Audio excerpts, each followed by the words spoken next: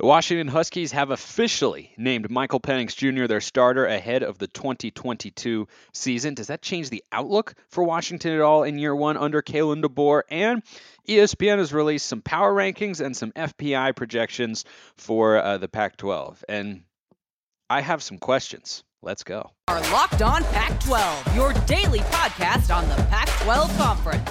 It's the Locked On Podcast Network, your team every day.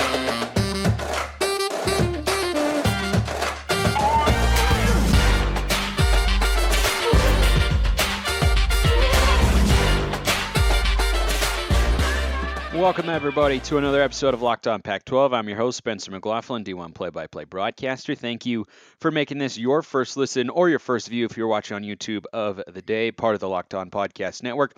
Your number one source to stay up to date with the Conference of Champions, however long this conference exists anymore in the future. Like, comment, subscribe wherever you're listening to or watching the show. Thank you to everyone out there who has done so already. Today's show is brought to you by LinkedIn Jobs, the official recruiting sponsor across the Locked On College Network. LinkedIn Jobs helps you find the candidates you want to talk to faster. Post your job for free at linkedin.com/LockedOnCollege. Terms and conditions apply. And I don't know if such a warning label is needed when I bring on Carter Baines, senior editor and writer at beaverblitz.com, but in texting with him the other day, he said he had some hot takes coming in, so maybe he does need a warning label. So, Carter, let's just jump right in and go to the news in the Pac-12 coming out of Seattle, and that's a little bit of something that was expected. I think you bring in a guy like Michael Penix typically to be the starter, even with Dylan Morris and Sam Huard there. But what'd you make of the news of Kalen DeBoer reuniting with Michael Penix officially now as his starting quarterback going into this year? Well, I think that last little tidbit you dropped there, the fact that it's, they're reuniting, I think that's probably a big reason why he did end up winning the job. Oftentimes, you see these Power 5 to Power 5 transfers and you think, okay, well, the only reason this guy would leave a pretty comfortable job at a Power 5 school is because he knows that he's going to be a starter elsewhere. And oftentimes that is the case. So I don't necessarily know that this quarterback competition was a formality. Or the announcement was a formality. I think he probably did have to beat out some of those other guys in the room. But when you're reuniting with your former offensive coordinator, somebody who you had a lot of success with, you're moving from a Power 5 school to another Power 5 school. I think Penix probably fully expected to win the job. And I think it would be reasonable to say that he was probably a front runner, if not the front runner throughout camp. Of course, I'm not following Husky fall camp as in depth as I'm following Oregon State's on the day to day, but I imagine it probably doesn't come as a huge surprise to those around the program that Penix got the job. Yeah, I don't think it's a major surprise. I'm sure there are some Washington fans out there who are, now asking the question that I want to pose to you, Carter, and that's, so what's the deal with Sam Huard? I mean, that's the highest rated quarterback commit in school history, and he's a 5-star. He's got all the physical tools, and only started one game last year in what was just a discombobulated mess with Jimmy Lake, and now they've reset at head coach. Do you think it impacts Huard's future at all, knowing that Penix is going to be the starter for this season? And do you think he's looking at it going, boy, am I ever going to be the starter here? My one question is, so Michael Penix has 1 year of eligibility, correct? Or does he have 2? He should have 1 because he's got 4 years of worth of stats. So I believe he can just play for 1. Sure. Okay. In that case, I think it's just a development year for those other guys in the room. A one-time starter coming in, we've seen it in college football before. And I think if a guy comes in with more eligibility than that, you have to worry about the potential for transfer. But, most guys, I think if they're early on in their career and they still see a path to playing time later on, even in today's day and age, and, with the transfer portal and whatnot, there's reason to stick it out. That being said, my main takeaway when I heard this news was it is really interesting that a guy can come in, with an average track record. I know he had one really good year where he took Indiana to a level that it forever. But outside of that, you look at his numbers and it's nothing spectacular. A guy like that can come in and win the job when you've got incredible recruiting history at Washington at this position. You mentioned Heward, Dylan Morris, of course, has been a starter and wasn't spectacular, but another very highly rated recruit. This goes all the way back to Jake Browning. Washington has recruited the quarterback position so well that it is really surprising to me that here we are in 2022 talking about Michael Penix Jr. transferring in and winning this job when you've got this backlog of talent going back, 5-7 years, and none of those guys have really stuck. You think all the way back to Jake Locker too. Keith Price had a solid career, won a lot of games. I mean, he had 7-6 Sark as his head coach, but he was certainly solid. I was also, I think it's very commonplace now in college football. I see the same thing at Oregon, right, with Bo Nix. Like, well, these guys are here, but when the new staff comes in, I think what they're looking for is stability and consistency. And even though the ceiling with Penix, who's not an amazing athlete, who's had a lot of injuries and doesn't have a huge arm, he's a pretty accurate thrower of the football when he's able to drop it in. His completion percentage has never been super high, but it's never been higher than when he had Kalen DeBoer as his offensive coordinator. That's certainly the upside there. But I think that, even if there's not as high of a ceiling as you might have with Sam Heward at quarterback, I think what these coaching staffs are seeing by bringing in these transfers in their first year is the floor is higher. And I think that's true because we've seen Michael Penix win football games at his program in Indiana where it's hard to win. They've never had, I was looking this up the other day.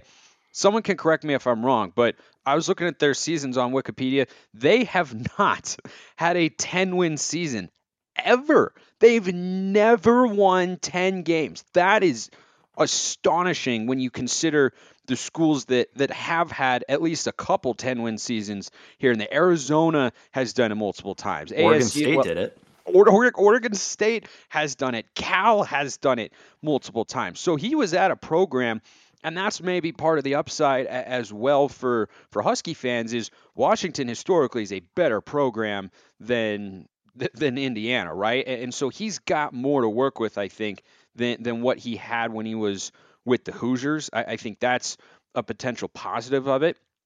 And so I think for the coaching staff, they look at it and go, look, he's not going to be our guy of the future. He doesn't have the eligibility, but he can help us establish a winning culture because he has won games before. They didn't win a lot in 2021, but they were 6-1 in the shortened 2020 year. They won 8 games the year before. Those are things that Indiana doesn't typically do. So I think that's what DeBoer and the staff are seeing here by bringing him in and naming him the starter.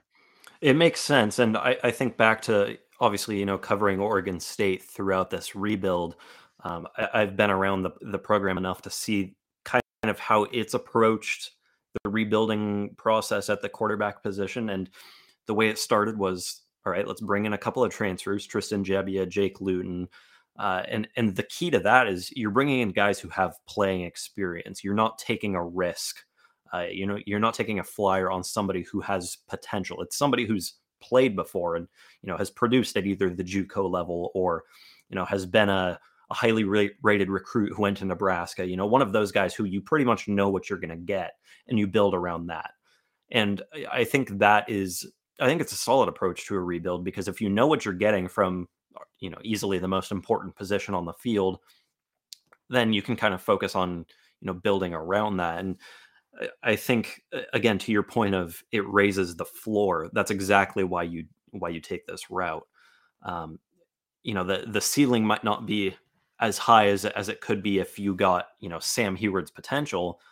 But at the same time, Sam Heward doesn't have a full season of starting experience. He's young, you don't know what you're going to get out of him. And, if he doesn't live up to that potential, up to that hype, you could be looking at a worse season than what you're going to get out of Penix. So I do think, building up from a higher floor is what makes this approach attractive. And I think that's why, to your point about Bo Nix at Oregon, I think that's why it makes sense for Bo Nix is a good quarterback. He has been a starting quarterback in the SEC, and that he's not going to cost you games.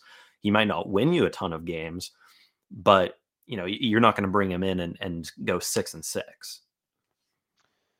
There's more to get to with this quarterback situation up in Seattle with the Huskies, but as you gear up for fall, you need the right people on your team to help your small business fire on all cylinders. LinkedIn Jobs is here to make it easier to find the people you want to talk to faster and for free. You can create a free job post in minutes on LinkedIn Jobs to reach your network and beyond to the world's largest professional network of over 810 million people. Then add your job in a purple hashtag hiring frame to your LinkedIn profile to spread the word that you're hiring so your network can help you find the right people to hire.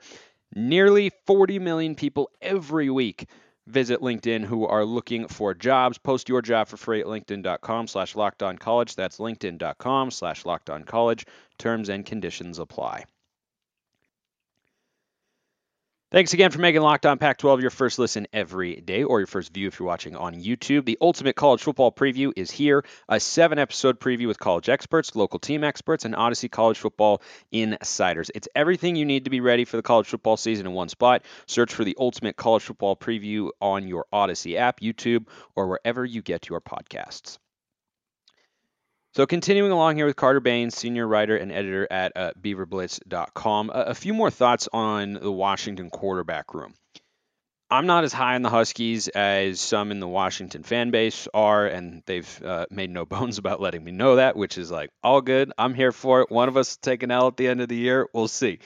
But one thing that I'm factoring into my season prediction of Washington repeating their record from last year is that Michael Penix, perhaps the biggest drawback with him, is he's never been healthy. He has been injured all 4 years that he has played college football. If you told me right now that Penix was going to play 12 games, I'd probably put Washington at 6-6. But I don't foresee that happening. Not rooting for it to not happen, but I don't foresee him playing 12 games because it's never happened before. And anytime you have quarterback turnover, it's just a tough place to be. And also worthy of note, Carter, from what we've read and seen right now, it appears that Dylan Morris is ahead of Sam Heward in the quarterback depth chart. And I'm not a big Dylan Morris fan either because we saw him last year and, he had some moments, but he also had a lot of head-scratching throws. Now, his offensive coordinator was John Donovan for a while, and that guy never should have been hired. I think Washington fans will agree with me on that. But that's part of the concern that I have bringing in Penix and making him your guy is at some point you're probably going to have to play either Dylan Morris, who has a very low ceiling, or Sam Heward, who still, it appears, is not ready to be a full-time starter, and that's going to make life tougher. So to my point about younger guys sticking around for a while, even though transfers are coming in and taking the job they are hoping for, I think a lot of the reason that those guys do oftentimes stick around is they see that they're one injury away from being the guy, or they're a couple of bad games away from getting a shot. And at Washington, it very much could be the case because, as you mentioned, Michael Penix has not played a full season in what did he play the full 2019 season? No, I don't believe he did. Yeah, so I don't even know if he's played a full season as a starter. He hasn't. He's been hurt in one way or another every year, and he's coming off of another injury. Right. So I think Dylan Morris and Sam Heward, obviously they're not rooting for the guy to get hurt, but they see, that they are one injury away from being the guy. And if we're talking about Dylan Morris in particular, I think I'm interested to see what he could do with a better coordinator, a more offensive minded staff, because I do wonder how much of his inconsistency and that low ceiling that you mentioned was a product of just being in a system that really didn't know what it was doing. Yeah, that's because true. This is a guy who, of course, came to Washington as a highly touted prospect out of high school, and it clearly has the ability to make some plays. It's just the consistency is where the issues arose, and I think that can oftentimes be a product of a system. When it comes to raw ability and talent, guys rarely lose that. It's just a matter of, do the coaches know how to use it and put him in positions to be successful and use it. And so I'm interested. Let's say something happens to Penix, or let's just say he doesn't live up to what the Washington coaching staff hopes from him. If Dylan Morris gets a shot, I wouldn't bank on him being a lot better than what we saw throughout the Jimmy Lake era, and that through the the transition period up in Seattle, but I do think that it is very possible we see a much better version of Dylan Morris with Kalen DeBoer at the helm. An offensive-minded coach has who has fielded very good offenses in the recent history.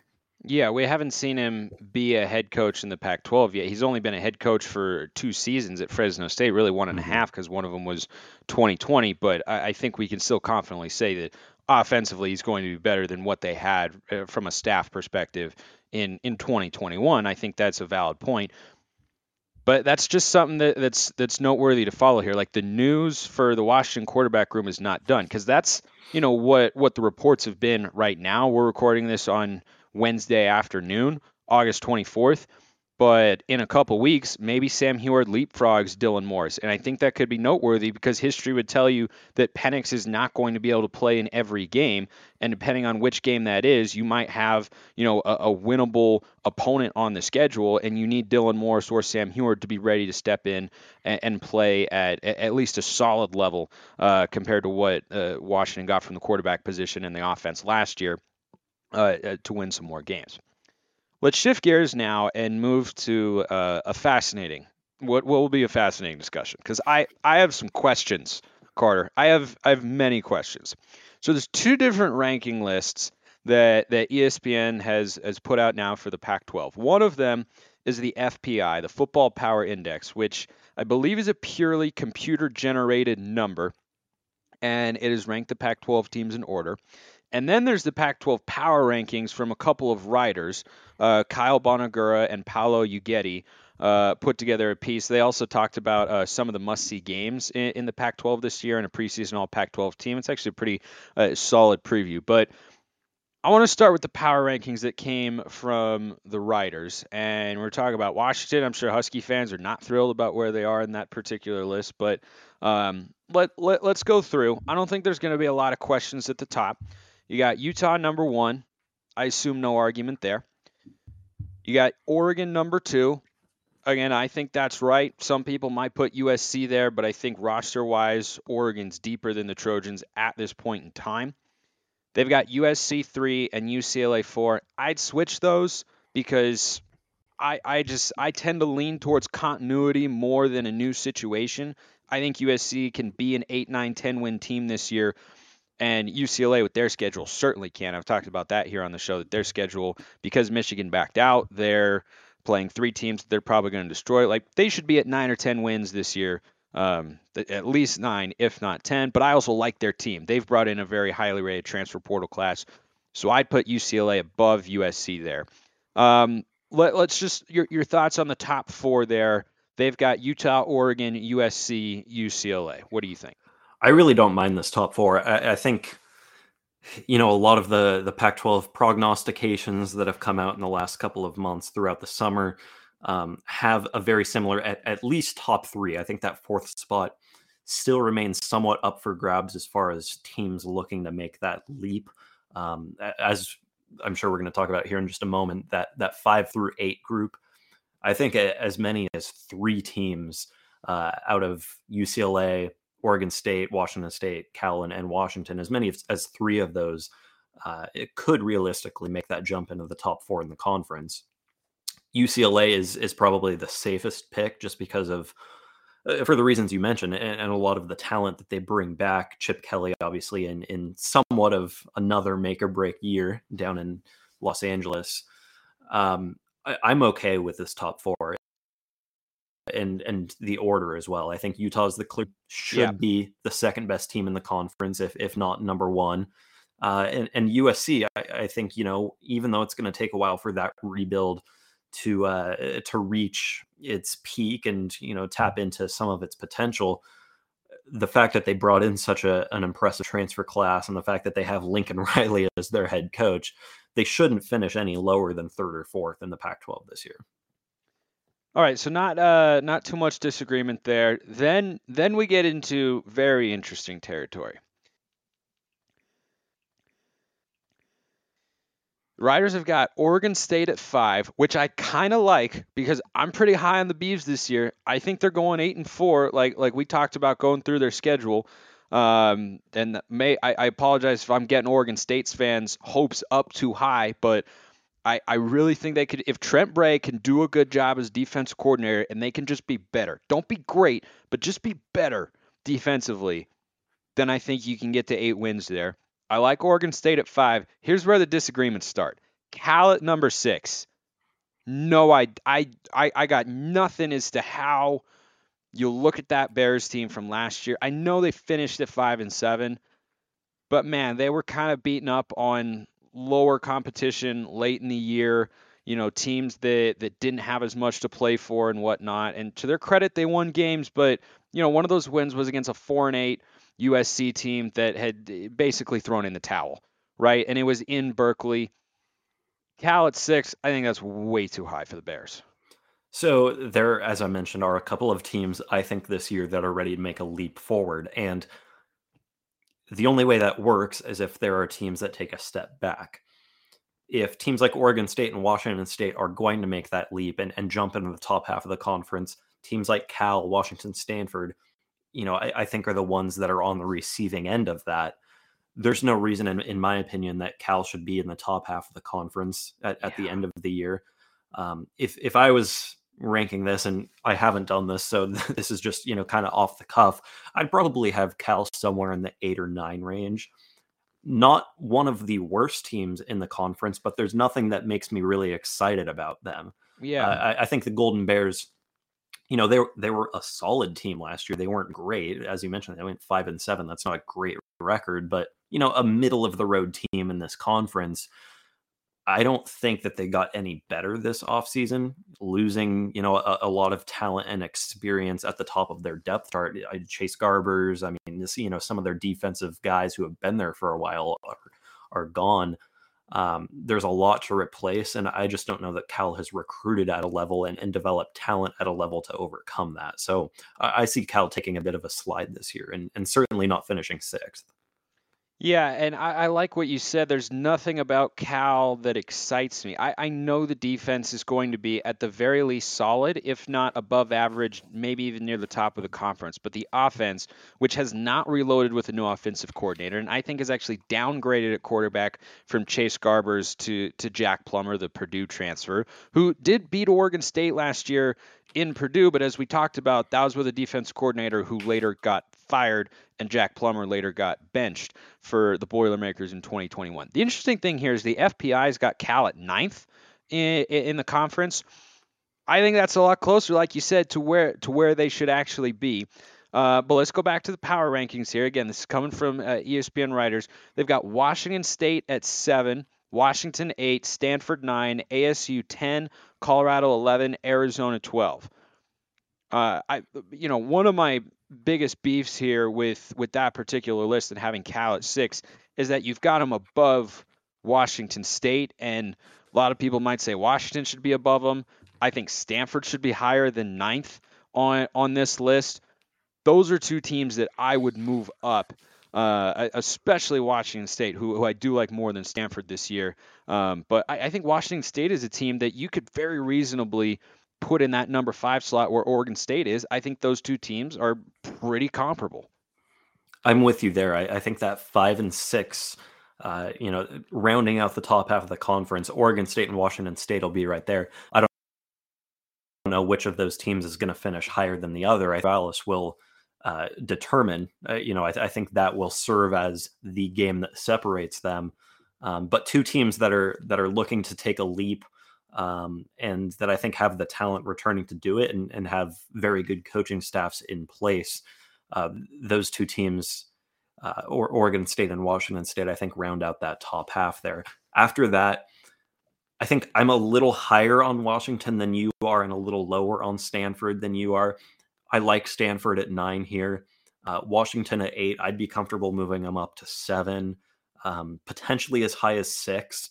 Maybe not quite that high if Oregon State and Washington State live up to the expectations I have for them. But going down to the bottom, I think Colorado, Arizona at 11-12 makes a lot of sense. But I do think that Arizona has the potential to surprise some people. They're not going to win 5 or 6 games, but they're probably not going to win 1 again.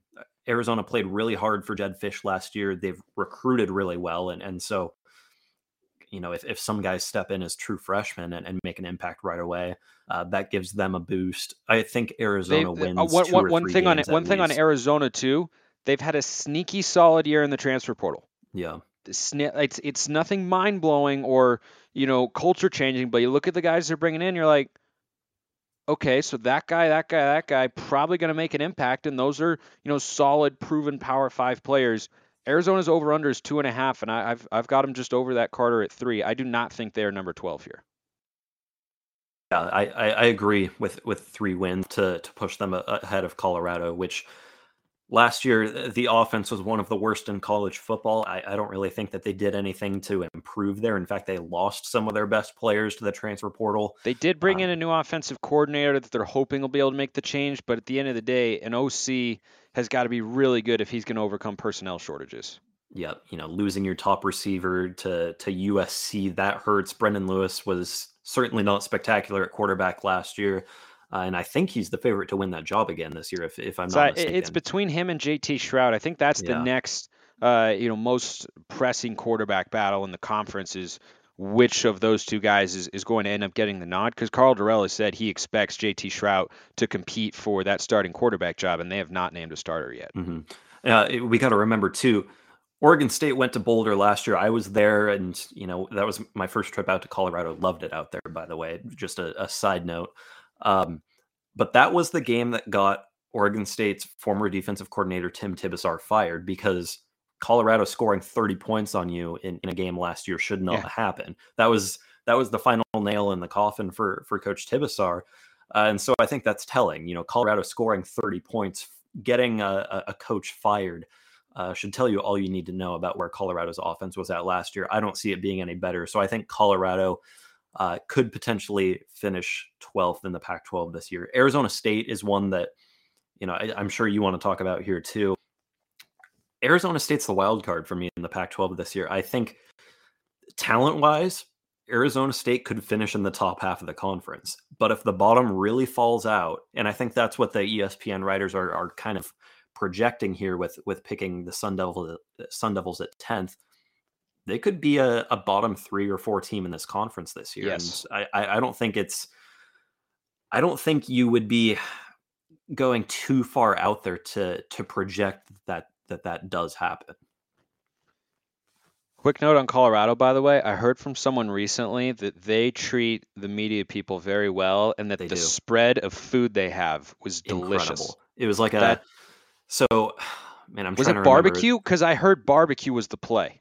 Yeah, so it was like a 3-course or maybe even like a 4-course thing that they had going on. So there was a pregame snack, and then there was like the in-game meal, and then they had like dessert options, and then there was a post-game snack as well. So this thing, like, it came out in waves. Dinner, there was probably 5 or 6 different options. I think salad, some barbecue baked macaroni.